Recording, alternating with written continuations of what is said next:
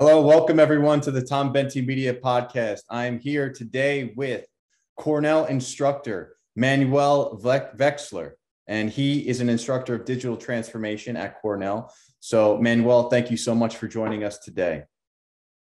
Tom, it's a pleasure to see you again and looking forward to a fruitful conversation.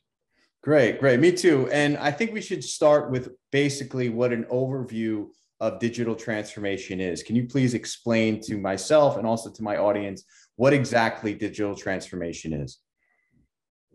I don't promise I'll be exactly, but I can tell you what is the common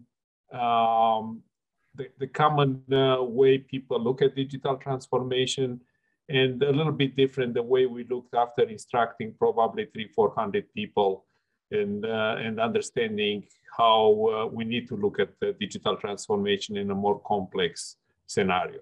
So to start with, everybody recognizes that digital transformation is digitalization, is the technology, and there is a long chain of technologies, no pun intended, but blockchain is part of it, cryptocurrency, fintech, IoT, and of course, AI, artificial intelligence, machine learning, and the list go on, cloud computing, and Zoom including, by the way. If we look at really what digital transformation means, it is a much more complex process of transformation. In a previous podcast, I referred to it to be transformation digital, because the keyword is transformation, it's not digital. And it's a transformation that it's really triggered by the technology, but it's a much more complex transformation process. And I refer to it like a three-legged stool. We already covered the digital part, the digitalization. But there are two other important reasons and two important parts to digital transformation. The first one is business model transformation. Is the relationship with your partners, with your suppliers, with your customers, with your ecosystem, with the environment. So this part actually is essential in starting the process of digital transformation, because it answers the question of why, not how. How is the technology? Why is the business reason? And when we think of a three-legged stool, the other aspect which is crucial, it's social. And in some way, this is the longest and the more complex process of digital transformation, which implies or involves cultural transformation. It's involving reskilling of people. It's involving changing of the organization. So it's a change that affects both the stockholders and the stakeholders of the company. And as any three-legged stool, it cannot sit on two legs. You need to have all three legs firmly down on the floor in order to have stability of your transformation. To finish the idea, statistics show currently that about 70% of the digital transformation processes fail or don't return as much as the initial investment. And that the reason for that is that people or companies are trying to keep this tool on one or two legs, and it doesn't seem to work. So when we're talking about digital transformation, it seems like we're talking about both technology and also how this technology is used from businesses and corporations to define themselves and also to communicate with their customers. Absolutely. So the technology opens what's called sometimes in business omni-channels, like channels that are both bidirectional and personal in communications. Take, for example, Twitter as a simple example. Take bots being a direct interaction with each customer, maybe with voice recognition.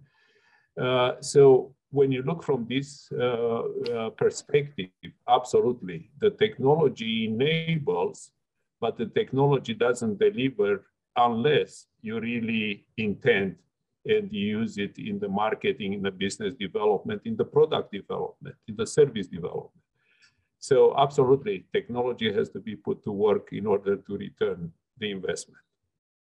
Can you give us some examples of companies that are really using this effectively? Maybe some case studies? Absolutely. I'll start with the easy pick, and the easy pick are the companies which are born digital.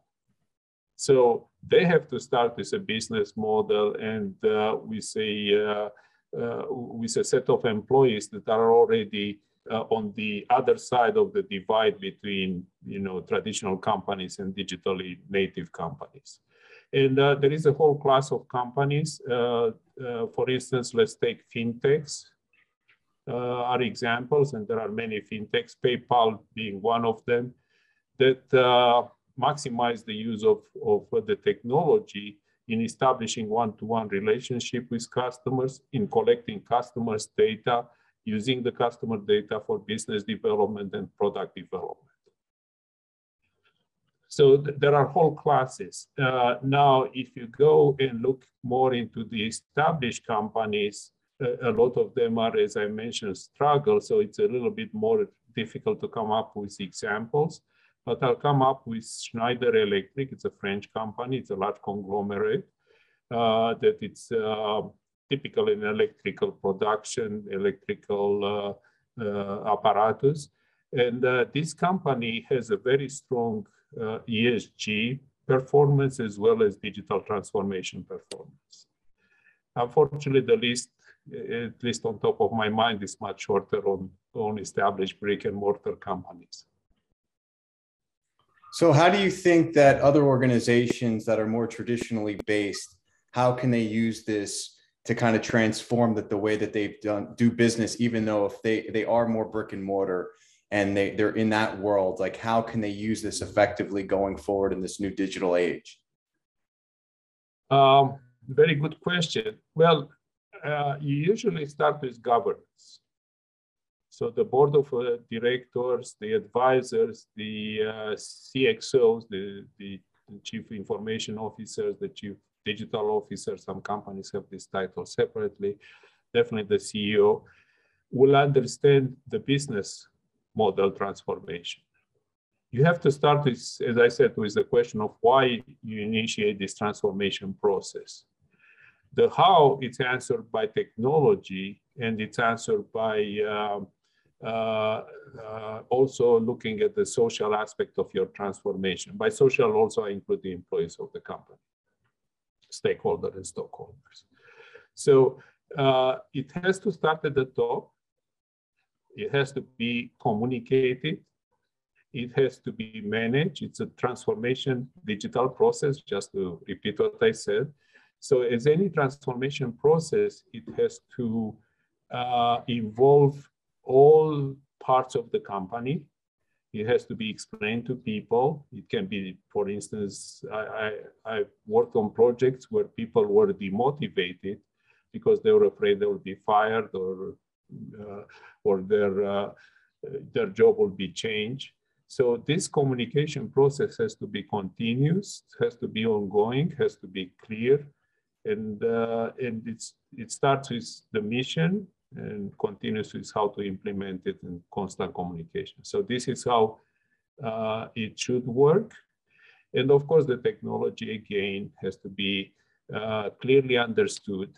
And again, in the brick and mortar companies, in the traditional companies that are born maybe, GE comes to my mind 150 years ago or so, it's hard for the executives to grasp all these changes that nimble startups can execute with the technology. And last but not least, they are really, I see them as captains of big ships. You cannot turn a big ship around as you turn a speedboat. So they have to be careful also on how fast they do the process, how deep they go, and so on. It's not a simple recipe for success, right? Just understand the technology. And when you look at like the big mammoths that we have today, like Amazon, I mean, is that really what their genius was, is seeing this digital transformation nearly 30 years ago before anyone really even saw it coming? Yes, and continuously applying it. So they were some of the first that understood, for instance, maybe the first even understanding the relationship with customers. You know, whenever you buy something from Amazon, you get 350 people giving you feedback about the product. And this is the kind of relationship between the vendor and the buyer of the product that says, okay, Tom bought it. I trust Tom. I'll call Tom or I'll send a note on, and I'll buy it after that. I'll do that definitely if I buy anything that deals with high-tech gear in photography and web. So. Gotcha. Well, and that's a really good point. I mean, I teach transmedia projects. We talk a lot about big brands and how some of these legacy brands just haven't been able to compete in today's world, and they really had to transform the way that they're perceived by the audience, by the consumers. You know, if you look at big brands from 30, 40 years ago, McDonald's, it was just a completely different relationship that they had with the consumer. It was what we call the broadcast model. Hey, this is who we are. This is what we're going to project. And there's no feedback. But now we're dealing in an age where we know that McDonald's food isn't the best for us. So if they're, showcasing it as good for kids, the consumers know that, and they're going to talk about that not only in the real world, but also in the digital world. So, how does like a McDonald's, because if they go into the health food range, then it's like, that's kind of not really who they are as a company. So that's why they're in such a big, problem right now, like those legacy organizations that are established, but for them to change, it just doesn't seem authentic. Yes, it's absolutely, but it's a generational change as well, as you said. The newer generations are very much environmental health oriented. And I won't propose or even think that I can make a reasonable proposal to McDonald's how to change, because it's such a huge enterprise. But companies are born, they leave, and they disappear. So I don't want to say that I know about McDonald's, that it's in this kind of danger, but definitely change is very difficult, because once you establish a brand, and I'm sure you know that very well, if you step outside the brand or you try to turn it around, back to my big ship model, nobody will believe you. It doesn't matter if you have digital technology and you broadcast now a new message, we are the healthier food on the planet, or we use only ecological products, or our ESG rating is the highest in the industry. This kind of messages take a long time to change, because brand it's in the mind of a generation or generations. So unfortunately, I don't have a really a clear answer. 1, 2, 3. This is Manuel's formula about changing McDonald's. I wish I can. Yeah, gotcha.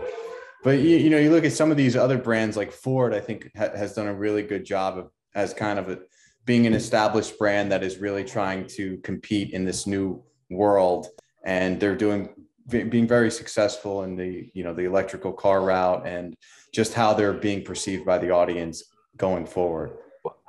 I fully agree with you. And Volkswagen and other brands, Porsche came with a very spiffy car. I looked at the images. Yes, so they ride the wave.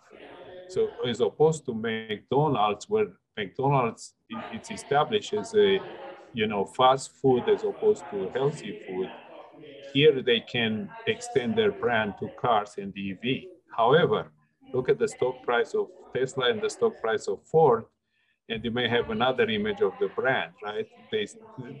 Another measurement how much this brand really plays in the valuation of the company. And Ford is still valued as a gasoline burning car company. Now, this digital transformation that we're talking about in terms of communicating digitally, and how these organizations are using this technology and having a relationship with their audience, is it, because next semester I'm going to be teaching intercultural communication. So I would love to get your knowledge in terms of Does it change between different cultures, like from the United States to European to Asian, or is it, because it is online digitally, is it pretty consistent across the globe?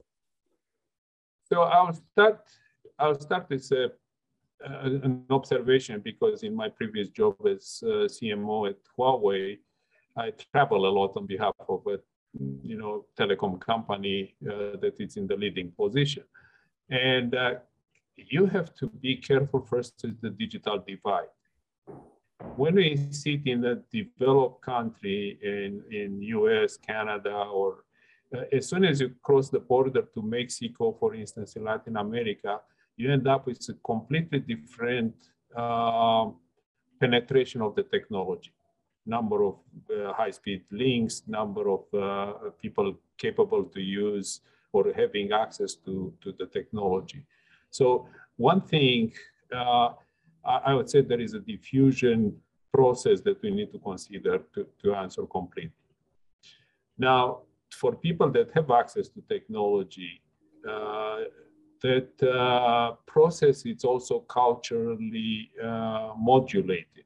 What I mean by that, different cultures have different points of reference in the advertising world. It's not the language as much as is the style of communications. I'll give you an example of brands communication. When I went to China a few years ago, and I went many times at the time to China because of my work, it was very interesting to see that their big advertising in subways and so on was actually using European models, not Chinese. And I always ask myself why they don't think Chinese models have to be used in advertising of brands. It's just an observation, it's just a model, but definitely markets have different expectations. They have different cultural makeups and different role models. So it's not a simple answer how you do it multiculturally. I would start by saying you have to really have a local group of marketing. You cannot do global brands with a very few exceptions. For instance, the top French brands for fashion and so on. But in general, the brands have to be localized, to the expectations of the country or the group of countries, like in Latin America, and also has to be generational, because there are big gaps between generations in communications, in understanding. Now, why do you think in China they're using European models in advertisements? I think because their industry was emerging. I'm not sure how is the fashion industry, and it's not my specialty, by the way, but I was giving you an example of intercultural communications. I think they started looking at the top of fashions. It's in France. Typically, it's considered France and Italy. So they were trying to give people the message that they can be like the Italian and the French fashion designers. Now, from reading more about China, and I have not been there for about 4 or 5 years, I'm sure the advertising in the subways changed, because they have local influencers, they have their own local culture. So they started with this and they developed, and this is maybe another way to look at intercultural communications. They are not static, they are dynamic, there are influence and cross-influence one from the other. Very cool. Can you tell us a little bit more about your role at Huawei and as Chief Marketing Officer, and kind of how you incorporated digital transformation in that role? Sure. First thing, I was Chief Marketing Officer for a group of products. Huawei is such a huge enterprise that you have a number of product dedicated segments. So my sector was the telecom industry. And the telecom industry is going through, obviously, a digital transformation. We talk about 3G, 4G, 5G, IoT, and again, the list is long, where the technology is essential. Selling or advertising or working with technology is different than, of course, working with the consumer markets. It's a B2B relationship, or business to business. So the communications with the buyer side, if you want, with the user side in digital transformation was primarily done through conferences and events. Pre-COVID, this kind of events were well attended. Usually they were carefully orchestrated, and you bring in both vendors. Some of the events, so most of the events were organized by the industry rather than by Huawei itself. And you participate in the event, you can be a moderator or a keynote speaker. And this is how you get the messages. It's mostly verbally, PowerPoints, short videos. But it's very different than the consumer market, where actually your target audience has a fairly clear shape. You know who buys in this industry. There are, I don't know, maybe 20, 30 tier one telecom providers in the whole world. And we know them by name, right? AT&T and Verizon, and T-Mobile in the US, or Comcast if you want, if you go into TV. And then South America has two in total, Telefonica and América Móvil from Mexico. So it's much easier to segment and understand your market, and your market doesn't change very often as well. It's migrating slowly. So it's, to your point, it's a B2B market. Again, cultural communications are important, but not as important as in consumers market. And let's talk a little bit about business to business marketing as opposed to business to consumer. Can you give us some best practices for both and how they differ and how they're similar? So in the business to business market, this channel of two-way communication existed before actually the advent of technology, of the digital technology. What I'm saying is, for as long as this industry existed, customers will issue what's called the request for proposal or for information. And that's a common process. I've seen it when I worked at Cisco, at Nortel, when I worked at Huawei.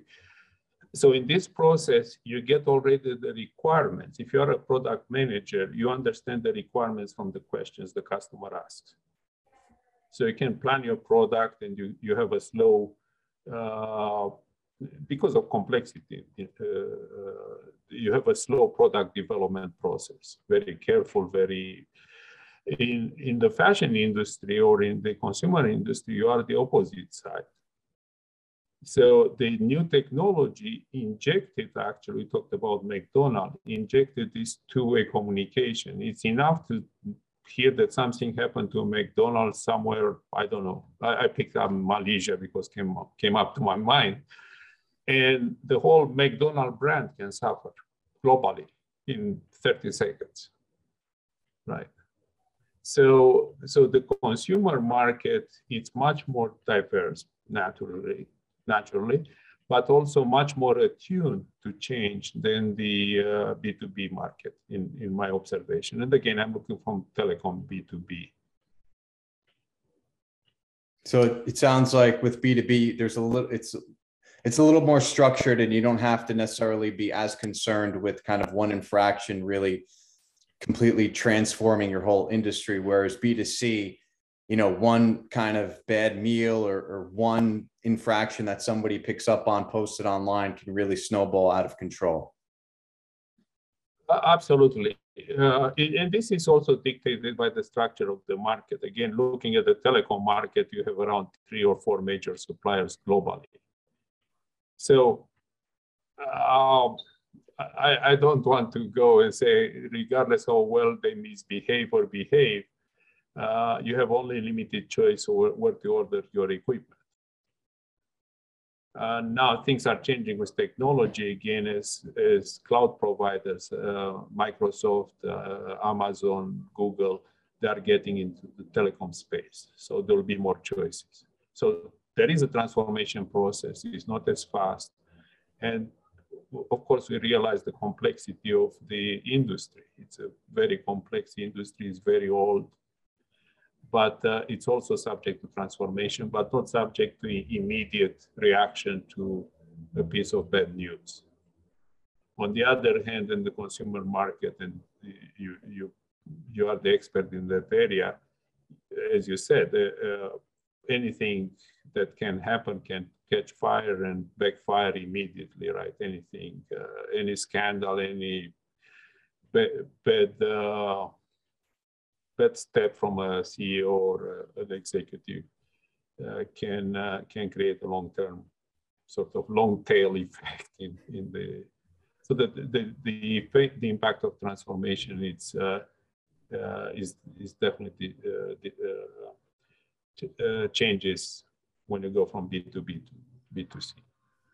So where do you see this going in your professional opinion, with technology emerging all the time, and we're going into this realm of artificial intelligence, virtual reality, augmented reality? Where do you think this is all going? I think augmented reality and virtual reality is still in the hype kind of model. I would be presumptuous of me to pretend that I understand where metaverse is going and so on, because it has so much impact on the individuals mentally and physically and so on. So I think we are still in the experimental stage. I think we are in a much more solid ground when you look at the common technologies and how they are used in politics, in economics, in social, in education. And we can see the transformation. People think it's the transformation that is coming from COVID, but COVID was sort of a tipping point, was not the cause of transformation. We had this technology for 30 years in the labs. I was playing with it, some 25 years ago in the lab. Of course, when you move to mass market and so on, the costs are coming down, but the use of technology doesn't change too much. So so definitely, if I look at long-term trends, I think the trend will continue to innovate.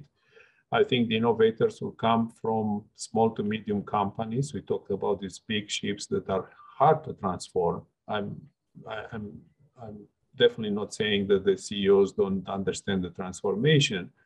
They have to be careful how they execute, and the execution plan is longer.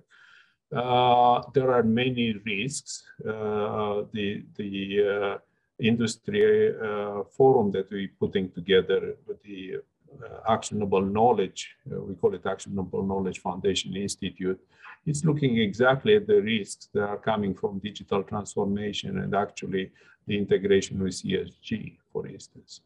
So there are multiple trends happening in parallel. One is digitalization and technology and the change of the business model and the change of the social. There is the sustainability trend, which is very powerful, has an impact on funding the companies. And this is like related to the environment and the social and the governance of companies. So I can stop here and I can say we are in a point of discontinuity. And a point of discontinuity is by definition a point where you can understand the past, but you don't venture too much to predict the future. That's a good point. I mean, I guess nobody really knows. We have ideas based on what's happened, but at the same time, things can change and have changed so quickly and dramatically within a very short period of time. I mean, who really knows in terms of this digital world that we're living in, what the future will hold? Right, and how much of this digital world will integrate or be different than the physical world in we are still physically dependent on food, water, and social relations, actually. I mean, that, and I guess who knows if that's going to even be the case going forward. It might, we don't know. I guess we don't know. It might be a situation where we're living in this alternate reality universe. Will disappear as a species. Well, that's an interesting idea. Unless our avatars can, replicate by themselves, biologically, we still have to be close one to the other to go through multiplication of the population or the human race. So I'm sure we cannot live 100%. At least from my viewpoint, we cannot live 100% just in the metaverse, as much as Meta wants it. Well, what are your concerns? I mean, what do you think are some real issues that we need to be vigilant about as we move forward into this digital age, in terms of businesses and individuals and privacy and the online world versus the real world and the digital world? Like, what are some of your major concerns that you have? I would point to the speed of learning. In general, we learn in a generational cycle, right? Our previous experiences and our parents' experiences get merged into the learning process of the next generation. So the speed we learn and the speed we transform seems to be disconnected. For instance, we had classrooms since the Greeks, I think, were teaching their pupils, right, in the class, right? Mm-hmm. They had class and physical presence of the teacher and, different methods to teach, including punishment and corporal punishment that they got rid of, but we still teach in the classroom. Now, suddenly we teach online. And as an instructor, I can tell you that I don't get the same feedback as seeing somebody or the whole class, right? 50% of my class can be asleep and I don't see them on Zoom, right? They turn the camera off. So I think there is a disconnect between the speed we push technology and the speed that people can adapt. The society can adapt, the economics of the society. If you go into Bitcoins, it's like, is it currency or not? And I'll give you a tip. It's not, because you cannot go and buy as much as you buy with your, dollar or whatever currency you have in the bank. Yes, but you cannot go to a store. Right. Go ahead, please. No, but I'm just saying, but it's all perception too. It's all what your own, like, I might see it as currency and you might not, and some other person might, and some other person might not. So the point I'm making is a currency, if it's not usable on a large scale, it's something else. I don't know what it is. I'm not an economist, but it's not currency. I won't leave the home with a virtual wallet of Bitcoins and go around the town and meet people and go to restaurants and so on, because I will not be served. Okay. All right. So that's exactly this kind of, exactly what you said. The perception of what we have and the reality of what we have has to be constantly adjusted between the real world and whatever we call it, virtual world, right? It's not a single point of inflection or discontinuity. Yeah. And now we've been talking about how, like, big corporations are using digital transformation, and you've talked about it at your time at Huawei. How can individuals use digital transformation, like people that are self-employed, that are like the gig economy? What are some best practices for those individuals like myself and others out there that are really trying to foster an audience and communicate with an audience, whether it's B2B or B2C?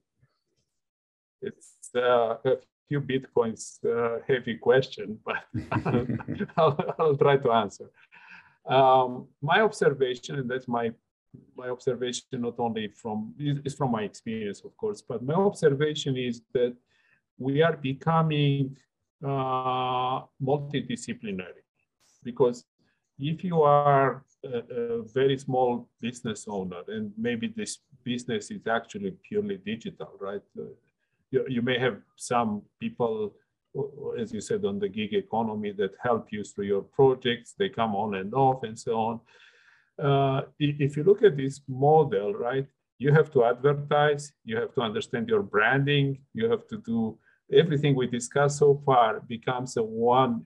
It's no longer McDonald's, right? That probably has, I don't know, let's make a number, but 5,000 marketing people, right? 50,000, distribution people in US and so on. You become your own CEO, your own orchestrator. You have to understand the digital channels. As I mentioned before, that's a cultural change at the individual level as it is at corporate level. You have to be, you have to learn on your feet. You have to change on your feet. You have to constantly change and follow the trends. And I think it comes back also to how you apply your knowledge, and how you look at your market. For instance, take only one aspect, marketing, right? A large company, of course, has a lot of products and services to sell. They have a big marketing department, but part of what you're doing, it's your own marketing, your own messaging. Maybe you hire somebody for your beautiful website, but you have to understand what's the function of the website. Its presence is not necessarily going to give you a lot of customers. Your direct relationship with customers using digital technologies will give you more traction than the top website in the industry. Because that's just a representation of you, and you are your business and your business is you, and there's no differentiation between the two. You are a physical and a virtual business, to sort of complement your idea. You have to operate in the virtual world and the physical world, and you have to understand or figure out how these two will work together in your business case, in your particular case. For instance, there is a lot of video production today. I'm sure that what we put on YouTube in whatever, an hour, takes a lifetime or more for a person to see, right? So what is my process of selection on your videos? It's not only the quality, it's not only the interest. They have to come somehow in my focus first. And there's the personal relationship, the fact that I'm interested in what you're going to teach next semester. And maybe you're interested in, me participating in one of the classes. So it's still this personal relationship continue to exist. And the companies that understand that, and the entrepreneurs that understand that, are going to succeed. And the ones that are kind of in this other realm of doing business, when it's more that broadcast model, they're probably not going to survive going forward. Broadcast works, as you said, worked more than works, because now you still have to understand how well is received the message, but worked for large companies. And of course, broadcast was expensive. Individuals couldn't put a TV, well, maybe very rich individuals, but individuals, the small businesses never had a TV ad because they were ruined them. Apple bet their house on one ad, as you know, right? Mm-hmm. It happened they did the right bet, but was wrong bet would have been the end of Apple, at least the Apple marketing budget. Yeah, very true, very true. Well, thank you, Manuel. I really appreciate your insight and your time on this. How can my audience reach out to you and stay in touch? Two ways. I'm pretty much linked and available on LinkedIn. And if they are interested in learning more about the organization that I'm leading, which is the Actionable Knowledge Foundational Institute, akfi.org. So let me spell it again, AKFI, Actionable Knowledge Foundational Institute.org. we can stay in touch. So Tom, thank you for offering me the chance to talk about everything, and looking forward to a continuation. Thank you so much.